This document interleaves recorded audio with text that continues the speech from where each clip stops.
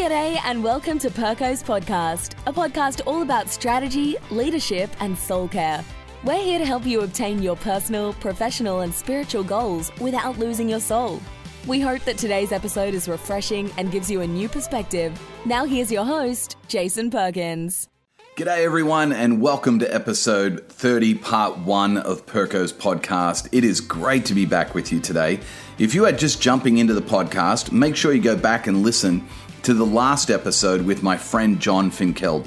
John had so much great content around leadership, recruiting team members, and even just encouraging us that we don't have to get everything done by a certain age. We give ourselves these false deadlines, and like John, I hope that I am doing what I love well into my 80s. John's episode is episode 29 of the podcast, if you want to go back and listen to that conversation. Before I get into today's episode, I know that we are approaching the Christmas season and soul care during the holidays is something that I love talking to people about, and I'm oftentimes asked about it frequently during this season. I'm so passionate about it because the entire reason we celebrate Christmas is because God came to be with us through a baby born in a manger. Not only did he come into the world, but he came into your world and my world, and he longs to be with us. Soul care is all about being with Jesus, and Christmas is a great season to talk about just that. My good friend Duncan Banks is going to take over Perko's Podcast for the day as a guest host, and he is going to ask me some questions about how to care for your soul during the holidays. I hope that this conversation will help you to engage with people well in a season that, quite frankly, can be somewhat difficult. That episode will be coming out the week of Christmas, so keep your eyes and ears out for that one. Well, today I'm excited to introduce you to a new friend of mine, Brian Heasley. I love this conversation with Brian today because it gives me so much hope. I've struggled over the years of my journey with Jesus to find consistent quality time to be with Jesus, and I have so oftentimes felt guilty for that. Brian is not only a helpful guide in this conversation of how to spend time with Jesus, but he also relieved me of the shame and guilt I have oftentimes felt because of my failure. Brian serves as 24/7 Prayer's International Prayer Director, traveling extensively around the globe, inspiring and teaching on prayer and mission. He is a global ambassador for Thy Kingdom Come, an initiative of the Archbishop of Canterbury. He is also a trustee of Christian Solidarity Worldwide, a charity working in the area of freedom of religious belief. Brian and his wife Tracy are long-term trailblazers within the 24/7 prayer movement with years of experience in local church and pioneer missions. They pioneered the work of 24/7 prayer in the Party area of Ibiza, Spain, where they lived for 8 years, developing rhythms of prayer and mission, and with a heart to bring about change in a place the British press once described as Sodom and Gomorrah. They are passionate about prayer, mission, and justice, with a real heart for leading in a way that is both sustainable and life-giving, rooted in a rhythm of devotional and prayerful responsiveness. They have been married for 27 years and have 2 adult sons.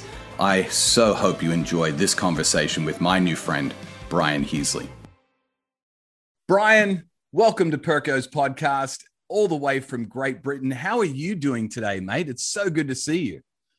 Hey, Jason. Yeah, I'm doing well now that I've got a coffee. It's a little bit early here, but I'm all good. It's nice to be here, and it's lovely to see you. Looking forward to spending some time having a conversation with you. So, thanks for having me. I really appreciate it. Yeah, my pleasure, mate. I am super stoked to dive into some questions about a brand new book that you've just released called Be Still, A Simple Guide to Quiet Times. But before we get into that, I want to ask you a list of questions. These are my top 10 either or questions that I love asking my guests to help us get to know a little bit about the person behind the podcast. So I'm going to ask you these questions. Just tell us the first thing that comes to your mind, mate. Coffee or tea? Coffee. You're a coffee. Would you call yourself, Brian, a coffee snob? Are you a bit of a No, I'm a caffeine addict. Okay, but not a coffee snob. I like a I'll drink crap coffee, but I love a really good coffee. Okay. Love a, but I'll drink anything really. It's got caffeine in it. Yeah, yeah. Apple or PC? Apple. Okay. Beaches or mountains? Beaches. Okay. Dogs or cats? Dogs. Definitely Okay. dogs. Definitely dogs. Okay. I like the fact. I'm allergic to cats. Are you really? Do you guys have a dog in your home? We did, but he died. Oh, no. Don't worry. He was old. Sorry, don't want to Okay. laugh. Didn't need it. I mean, he died of old age. So Okay. we're good. It was very, very sad, but yeah. He had a great life. That's good to know. That was it. Netflix or YouTube, mate? Netflix. Okay. Favorite show right now on Netflix? Have you got one that you're kind of really into? Yeah, I'm enjoying Narcos. Okay. But I'm not, I speak a bit of Spanish, so I tell my wife I'm watching it to help my Spanish. Okay. I like that. That's good. Are you a call or a text guy? I would prefer a call to a Okay. text. Yeah, over a text. Yeah, very good. Podcast or music when you're listening? Music, sorry. Oh, bummer. I know. Passenger or driver? Driver, which probably shows I have some sort of control issues. You're like psychologically analyzing me right now. You say these are like 10 simple questions. You're like getting a whole read on me. I can sense it. It is. Exactly. Are you a saver or a spender? A spender. Okay. Is your wife a saver? Yeah, my wife's an accountant. Okay. So you guys balance each other out. Yeah, I mean we've been married 30 years next year, so we're still working on the tension between one being a saver and being a spender. But I think we've found a happy place. Okay, so good news for everyone listening. If you have that same tension in your marriage, it only takes about 30 years to find a happy place. It's not a long road. It's a short one. And even then, there's a few flare-ups along the way. So. I bet there is. Well, listen, mate, the most important soul care leadership question of all time is this one. Toilet paper roll. Is it over or under when you hang a toilet paper roll? Do you know, when I don't know. I don't even think about it. I just you put don't. It on. You just put it. Yeah, there's no. I don't think over or under. It just put the toilet roll on the holder, and it doesn't matter. I don't think it really does it? Brian, I don't think you're aware of this, but there is a group of people in the world that this is a major point of contention for some people. Of all the things to be divided over, toilet roll holders is probably the least of our worries. That's for sure. I'm not going to assume a position on that. I'm going to stay on the fence. Okay, I like that. Staying on the fence with the toilet roll holder. Hey, listen, in the introduction to your book, Brian, you talk about the fact that you had a real spiritual heritage in your childhood. In fact, it sounded as though, your childhood growing up had a lot of a Christian influence in it, but it seems like, and you didn't go into huge detail, but enough to say that you wrote about going to prison when you were a teenager. It seems like things went off the rails a little bit. Would you mind just kind of unpacking your journey spiritually a little bit for us and sharing with your listeners? Yeah, that'd be great. I mean, I grew up in a beautiful Christian home. Both my parents are Christians. My father is a Baptist minister. We moved to England from Ireland. So okay. I'm from Northern Ireland. So I'm from Belfast in Ireland. So we grew up there and we moved over when I was about 8 to England. And my mother passed away of ovarian cancer when I was 11. Wow. My dad then there was 4 boys. And he was a very typical, and he still is a very typical Northern Irish man who had never been in a kitchen in his life and never, so there's quite a lot of, it was quite a shock. And then 4 boys, so I think for the next, and that was the year I was starting high school. So I was just starting high school. So I think during my high school years, I really battled with 2 worlds. Okay. I had a kind of Christian faith and I had my kind of friends at school. who I seemed to gravitate towards all the other dysfunctional guys who had broken lives, because mine was broken too. Sure. And then as we got older, we, you know, into our late teens, my brothers and I went along to a charismatic church in just outside London, and we were loving it. Lots of girls, Holy Spirit. Sorry, I should have said Holy Spirit first, not lots of girls. But, you know, all that kind of stuff. You're teenagers. You're being honest. That's what it was that drew you. Yeah. Well, because we were in a Baptist church, and then one day went along to this charismatic church. And this is not slight on any Baptist, by the way, but it was back then. Yeah. It was like 27 old ladies and my dad, and then, you know, I mean, literally widows. And then all of a sudden, boom, we got this charismatic, and there's like 29 young ladies. And you're like, oh my goodness. So it worked for us. Had a real encounter with the Holy Spirit. Okay. Real lot of prophetic stuff released over our lives. But at the same time, I was still hanging out with this group of friends who, you know, and I'm not blaming them. I'm just saying that's who we were hanging out with. And so I got into this kind of, into a kind of drugs thing where we were smoking a lot of weed, amphetamine, all that kind of stuff, trying to sell it. We weren't particularly good at that kind of stuff. And then I ended up, you know, I became homeless, lived in a car for a while. Wow. Had 4 little short spells in prison. But they were on, I don't know how you guys do it in Australia, but on remand. So I didn't serve a sentence in prison. So you know, I was remanded in there. And then when I was 20, I was sitting in a probation hostel in a town called Ipswich here in Suffolk. And I was just reading, someone had given me a Bible. I don't know why. Someone gave me this Bible. And I was sitting on the end of my bed. I'd had a really rough time. It was in the morning, I remember it. And I remember saying, God, if you are real, save me. The thing is, right, Jason, I always thought I was saved. So it wasn't like, because I gave my life to Jesus in Castlereagh Baptist Church, Belfast, when I was 5 years old. Sure. So I always thought, right, I'm in, you know, saved. But I knew that my life wasn't matching up to that decision. Yeah. You know? And I was going through this battle of light and dark, you know, these two lives that we live. And I think by that point, the dark side was winning, as it were. Yeah. You know, and I've been trying, I loved God. I wanted to follow him, but I kept getting sucked into smoking weed and hanging out with these guys who provided me with a sense of community. I hadn't dealt with my anger. There was all sorts of things going on.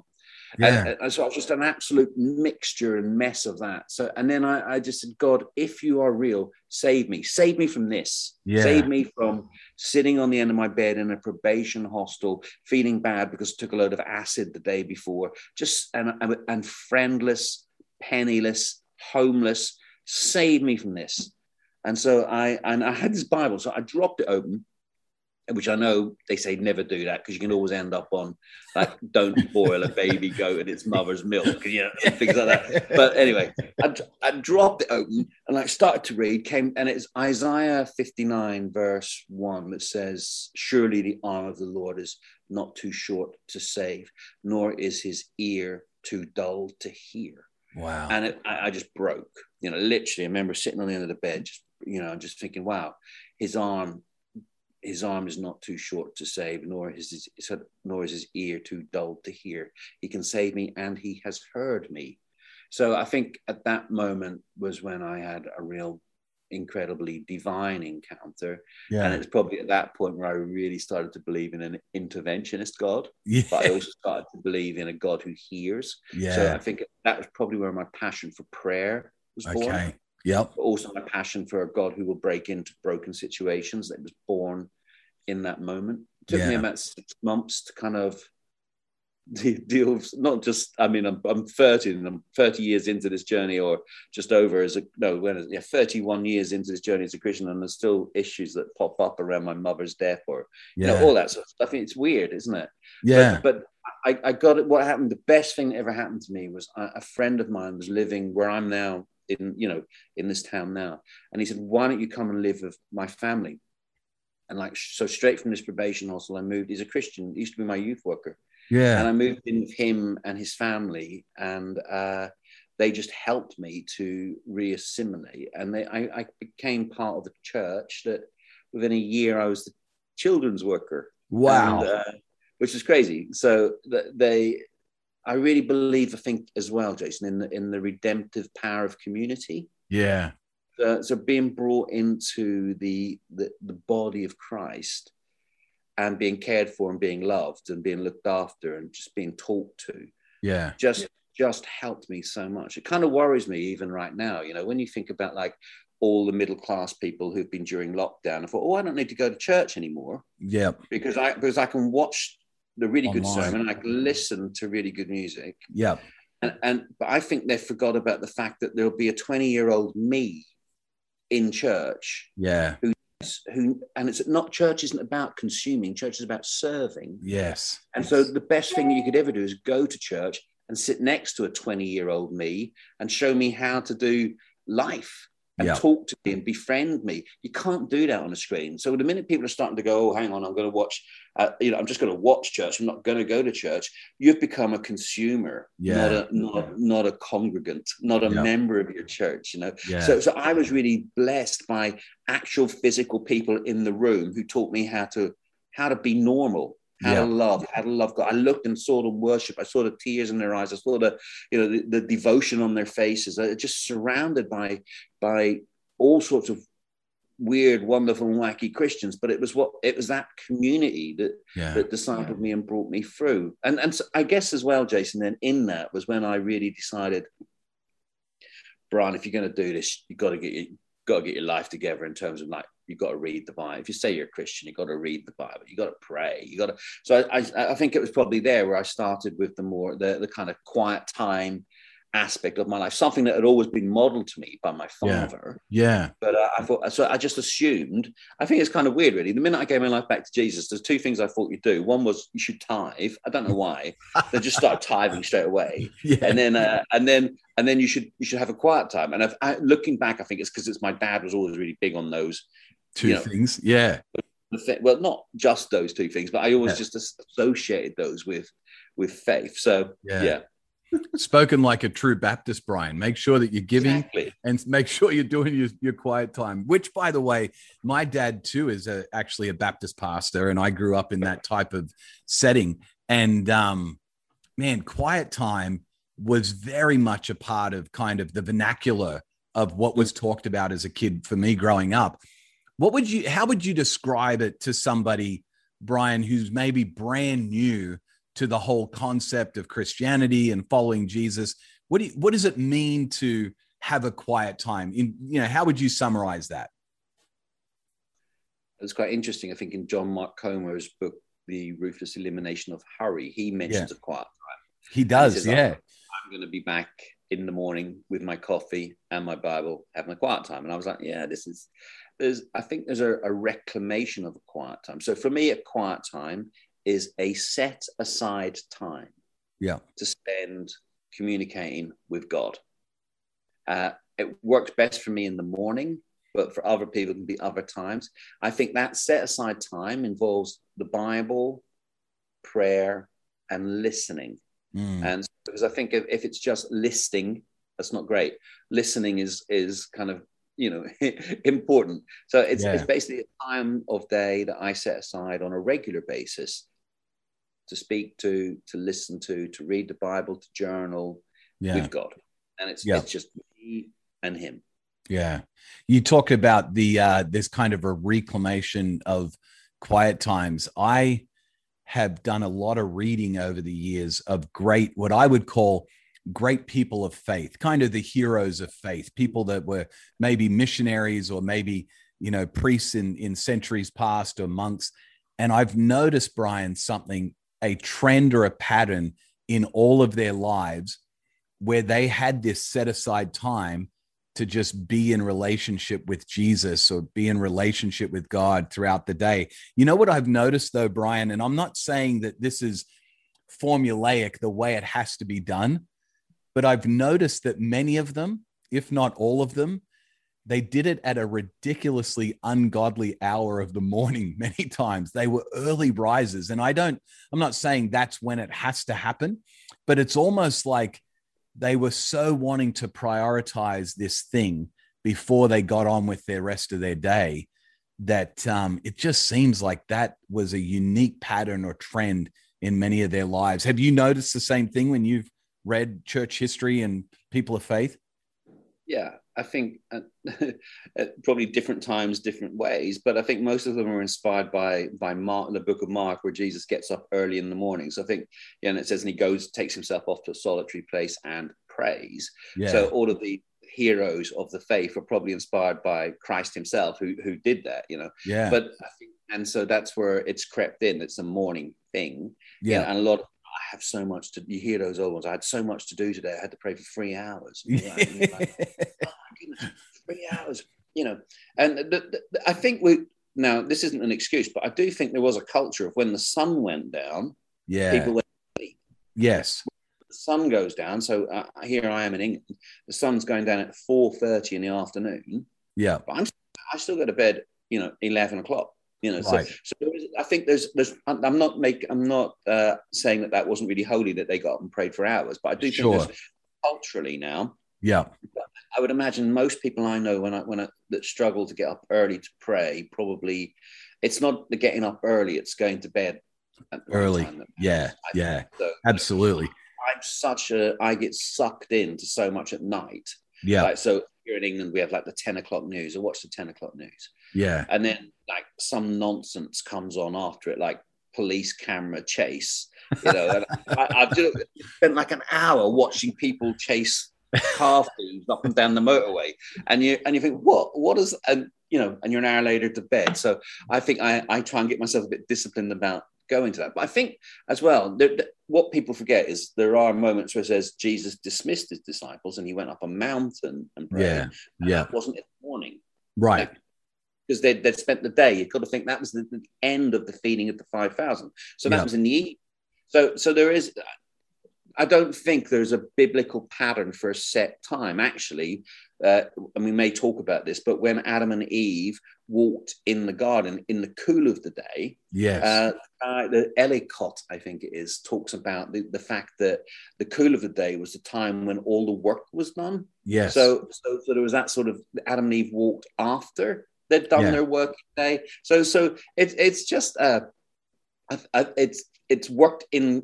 I think it worked in times for other people, but I wouldn't worry about being time specific. Yeah. And I actually think, but I do think that it's the carving out of a space and a place regular time. So I have a friend who he was doing a long commute, so he turns his car. He calls it, my car is my sanctuary. Actually, thinking. I was talking to his wife. I wrote that in the book, but really, I was talking to his wife the other day, and he called it his tabernacle. Which so the first time he met his girlfriend, this girlfriend, who's now his wife, and they've got 2 kids, he opened his car door and he went, "Welcome to my tabernacle," which freaked her out a little bit. But they're still together. So he turned his car into his place of prayer. Yeah. There are others who, like I talk about the gym. Turning the gym in, because everyone's got their earbuds in, haven't they? Listening to like Eminem to get themselves all pumped, but or whatever. I don't know what you listen to, but turning that into a place of prayer. So I you're doing a bench press. So I've got 2 sons, and I hold one of them in this hand and one of them in that hand, and I lift them up before the Lord. Yeah, and so you can turn sort of moments of your day into a quiet time. You people like, we were just talking about my dog, which sadly passed away. I had loads of great quiet times walking my dog. So I think it's just being creative. Like, and if you're a young mum or a young dad, sorry, I'm not being gender specific there. It's a nightmare to get up in the morning. When we had kids, if I had got up in the morning and said, "Tracy, I'm going to sit in the corner there for an hour and a half, read my Bible and pray," while she charged around after a 2-year-old and a 4-year-old, you'd have like gone bananas. So there's seasons for it. A friend of mine, what she started to do was, whilst the kettle was boiling, she decided that she would stand still and let the kettle boil, and whilst it boiled, she'd pray. Yeah. And so different seasons, different times, but I think it is being intentional, building intentional habits. A rhythm, have a rhythm of prayer. Rhythm is a lovely word for me. Yeah, I love that.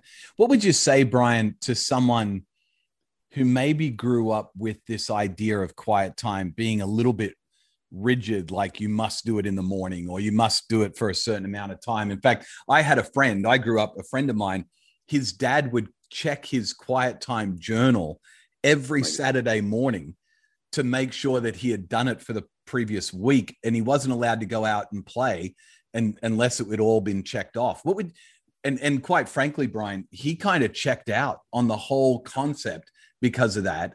What would you say to somebody that maybe grew up with that intense legalism, who's kind of checked out on it, but you really want to inspire them to maybe reconsider it? One of the biggest questions I get is, how do I avoid becoming religious? Yeah. What they don't really mean religious. They mean, how do I avoid becoming legalistic? Yeah. I think it's possibly, it tends to be Christians who ask that question. Yeah. Let's be honest. I do a lot of work in prisons. We did a lot of work on the street in Ibiza in Spain. Those people, when someone comes fresh to the gospel, they don't say, how do I avoid becoming religious? They just like, how do I know Jesus? Yes. Yes. I think we're kind of scarred a bit from our religious history. Yeah. But religion, the actual word means a devotion to a deity. So I am religious. I'm devoted to the God of God, King of Kings, Lord of Lords. So So I think sometimes it is remembering what it's about, and I guess for me, if it's a relational connection, it's not a religious connection. And how do you sustain your faith if all you're going to do is that the sustenance of your faith, like I've talked to you right there at the beginning about how I believe in community and believe in church and love a really great meeting. I'm a charismatic, you know what I mean? So I'm there, love a bit of good, all of that, but can't survive on it. Can't survive on a mountaintop. Yeah. You need something that keeps us going every day. So I think I couldn't stress how much the relational aspect of it is so important above and beyond the religious. And I think that we need to believe that the relational will outweigh the religious, so that's all I can say. It's almost sometimes I think as well, I'm not saying your friend does this, but I do meet people and I think it's a kind of, listen, it's good for you, right? So last Tuesday I had breakfast. I have breakfast every day. Yeah. I don't remember what it was, Jason. Yeah. But it was good for me. Yes. And so we have, I had something yesterday morning. It was actually a banana, but it was good for me. Okay. Yeah. But I don't always remember what I had for breakfast, and it's good for me. Yeah. And I think when it comes to, because every time we approach a quiet time, we're looking to get a kind of like tingles and, oh, Jesus is here. And it's all, sometimes it is just good for me to kind of feed my soul with the word of God, to pray to Jesus. And it's not always like I'm sitting in some sort of haze of a glory cloud. Sometimes it's just good to just feed yourself on the word of God on a regular basis. Yeah. So, I love that. No, that does help. Brian, on the podcast, we refer to soul care. We define it this way, as it's tending to the garden of your inner life. And when I think about gardening, there are many days when I'm watering and I don't see any change in the plants. But then there are some days when it's kind of hard going. I got to pull some weeds out. I got to maybe clip some things back that are dead. And it's just not always this flowers and sunshine kind of experience in the garden. And it's the same is true, I think, in our quiet times. You talk about in the book, though, you talk about the significance of the garden in relation to quiet times. Can you maybe unpack a little bit of what that means? I think in Genesis 3, it talks about Adam and Eve in the cool of the day. Yeah. Before the fall. I mean, it's a sad part of the Bible, actually, but it does give us an indication of the relationship that they had with the Lord before the fall. Yeah. And I think it says, and they walked. So I haven't got my glasses on. So it says they walked in the cool of the day. They walked in the garden in the cool of the day. And there's a guy, the same guy that I quoted earlier, Ellicott, he said that, the Hebrew would suggest that it was walking for pleasure. Okay. The conjugation of the Hebrew verb walking had an element within it that suggested they walked for pleasure. Okay. So you have this beautiful picture of Adam and Eve walking for pleasure with the Lord at the end of the day, at the end of the working day. And that idea, it was in a garden, is such a beautiful thing. So, and a garden means an enclosed, walled off, hidden place. Mostly Mediterranean gardens now, or Moorish gardens. And you go to Seville. There's some really good examples, or Morocco or Tunisia. They're these kind of walled off gardens. You'll have seen them in various films. There's a fountain in the middle. It's not like our kind of garden where we've got like loads of veggies growing. It's kind of waters and trees and little place to walk around. So it was this enclosed Eden, and Agana is the Hebrew word. So the Ghana Eden, the enclosed garden of Eden. So we have to create our own enclosed Edens, our own places where we walk for pleasure. We've got our own gardens. And so because it was a picture, it was original creation intent that God walked for pleasure with man and woman in a garden. And so I walk for pleasure with God. I mean, when I'm saying for pleasure, it's not just to kind of like make me happy. I mean, I want to walk with a friend that I can enjoy a conversation with, who will listen to me, but it's for pleasure. There's a sense of, wow, this is a beautiful thing. We walk, and it's a rested thing. It's not just a list. Right. I travel all over the world with my role for 24/7 prayer, and I consistently and constantly meet leaders who haven't cultivated their own garden. And they sit on the edge of burnout. They're driven, and it's all about involvement, but there's no intimacy. And so I've just been reading Eugene Peterson's The Contemplative Pastor, and he talks about pastors that pastors are about information and motivation. It's two of the languages they speak, but the primary language is the language of intimacy. And they don't speak the language of intimacy. And so intimacy for me is that sense of carving out that space, that garden where I walk, where I can look after, I'm saying I a lot. I don't really like that. It's not really something, but where God can do a bit of work, and God can do something in my heart and in my soul. When I meet leaders that have a garden, you notice something. There's a rests on them. There's an unhurriedness. There's actually quite a lot less ego. So I hope that helps. Absolutely. Where's your garden is a question, Jason. For me right now, this season of my life, my garden is my chair. Morning, I have a lovely comfortable chair. My children are like in their 20s, so they're gone. I've been working from home for the last 18 months, so I haven't got a lot of travel. Up in the morning, mug of coffee, Bible stuff, sit down. Oh, beautiful. It's undisturbed. So that's my garden. So it's my chair. Now your garden could be the car, the gym, the end of the day, the beginning of the day, the kitchen table, anywhere. But my plea for actually not just for leaders, well, it is find a garden, find a place where you have a regular connection, so that you don't just get fed by a crowd, or you don't just get fed by a stage, or you don't just get fed by seeing great big things happen. Jesus, the weird stuff about reading about Christ's time, when he goes away to a solitary place, is we don't know what happened. Just go to quiet time to get some good preaching notes, or say, God bless me for Sunday. He went and he communed with his Father. There are one or two insights we get into it, but he climbs up a mountain. Doesn't say what happens, but what we do know that happens after he's been up a mountain is he walks on water. Like the crowd is behind him, the storm is in front of him, but in the middle he prays. He goes up a mountain. So, and I think too many leaders are. Anyway, I won't get preachy. Sorry, Jason. No, this is good. This is good, mate, because you're asking such a powerful question. It doesn't matter the location or the time, but we all must have our own garden, because at the end of the day, Brian, we can't give what we don't possess.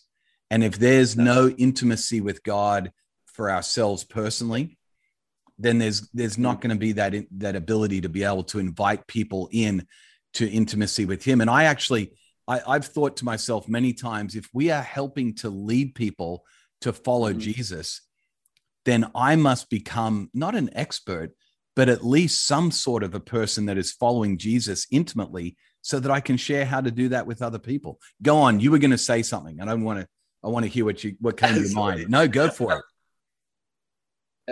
It's 6 o'clock in the morning here, so I'm kind of like, my brain's waking up and popping off great. all over the show. So sorry, Jason. I love it. But if you've ever been on a plane, there is that thing that says, when you're doing the talk, and it says, before you put anyone else's mask on, put your own mask on first. Yes. Yeah. And I heard a bishop about that years ago. Yeah. And it really struck me. I think leaders, pastors, well, even if you were just a nurse or you're just, or you're wherever, we run around and we're trying to put everybody else's masks on, help them breathe, help them connect, but as a leader, that's probably our job, is to help people, breathe. Put their mask on. Yeah. But it says, put your own mask on first. So I meet a lot of leaders that have neglected to put their own mask on first, and they are breathless. Yeah. And it only works when we breathe in and we breathe out. You're alive when you breathe in and you breathe out. So I breathe God's presence in, and then I can breathe God's presence out. I connect with the divine. I breathe him in. I spend time with him. I read his word. I talk to him, and then I can breathe him out. But if all I do is breathe out, breathe out, breathe out, I fall over. So we have a load of leaders that are activists. But I really think God is there's a call on leadership for us to be contemplative activists. Yes. Both. So when you're talking about all those guys at the beginning that spend 3 hours in the morning and all of that, and then they were on their horse going and preaching to thousands of people, they were contemplative activists. Yes. And I think there's too many leaders just activists. Yeah. And I don't think there's got to be a real strong balance of the two. The sense of getting away and being with the Father. And then we can speak about the Father, and then we can minister and pastor to others. We can speak the language of intimacy, not just the language of motivation and information. Yeah, absolutely. Well, friends, we're going to pause the conversation right there for this week. And I just want to say, I love how Brian referred to this idea of all of us needing to find our own garden, to be with Jesus and to hear from him.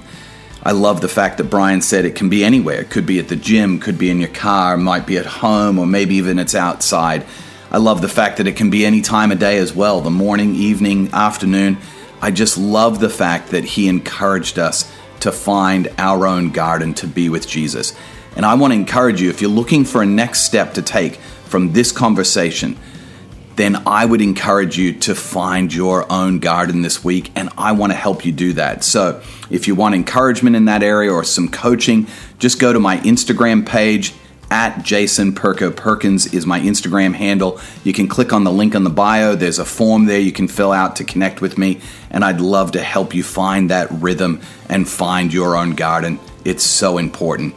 I also want to encourage you, don't miss part 2 of this conversation with Brian. He unpacks so much more around this idea, and he shares some things that were incredibly helpful for me in my life and leadership. Before I go, though, I want to make sure, especially if you're brand new to the podcast, that you don't miss any conversations like this one. So if you haven't already done so, I want to encourage you to go over to my website, jasonperkoperkins.com, and sign up for our weekly email that we send out.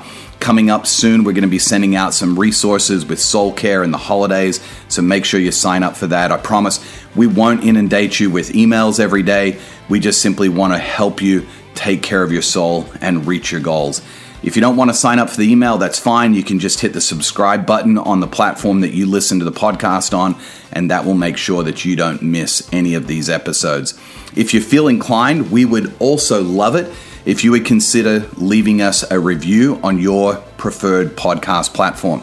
Those reviews not only help us to know what is beneficial in future episodes, but they also help us to share these conversations with others that find this podcast helpful. As always, I'd love to hear from you if you're finding the conversations helpful in feeding your souls. So make sure that you reach out to me.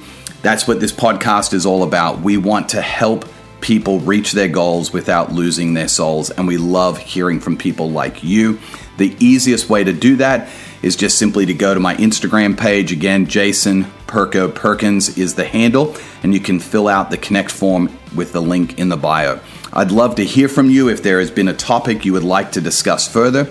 Our dream is to see an entire generation of leaders reach their goals and at the same time hear them say, "It is well with my soul."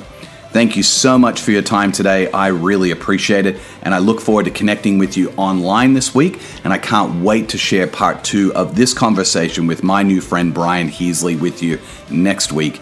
Until then, Cheers.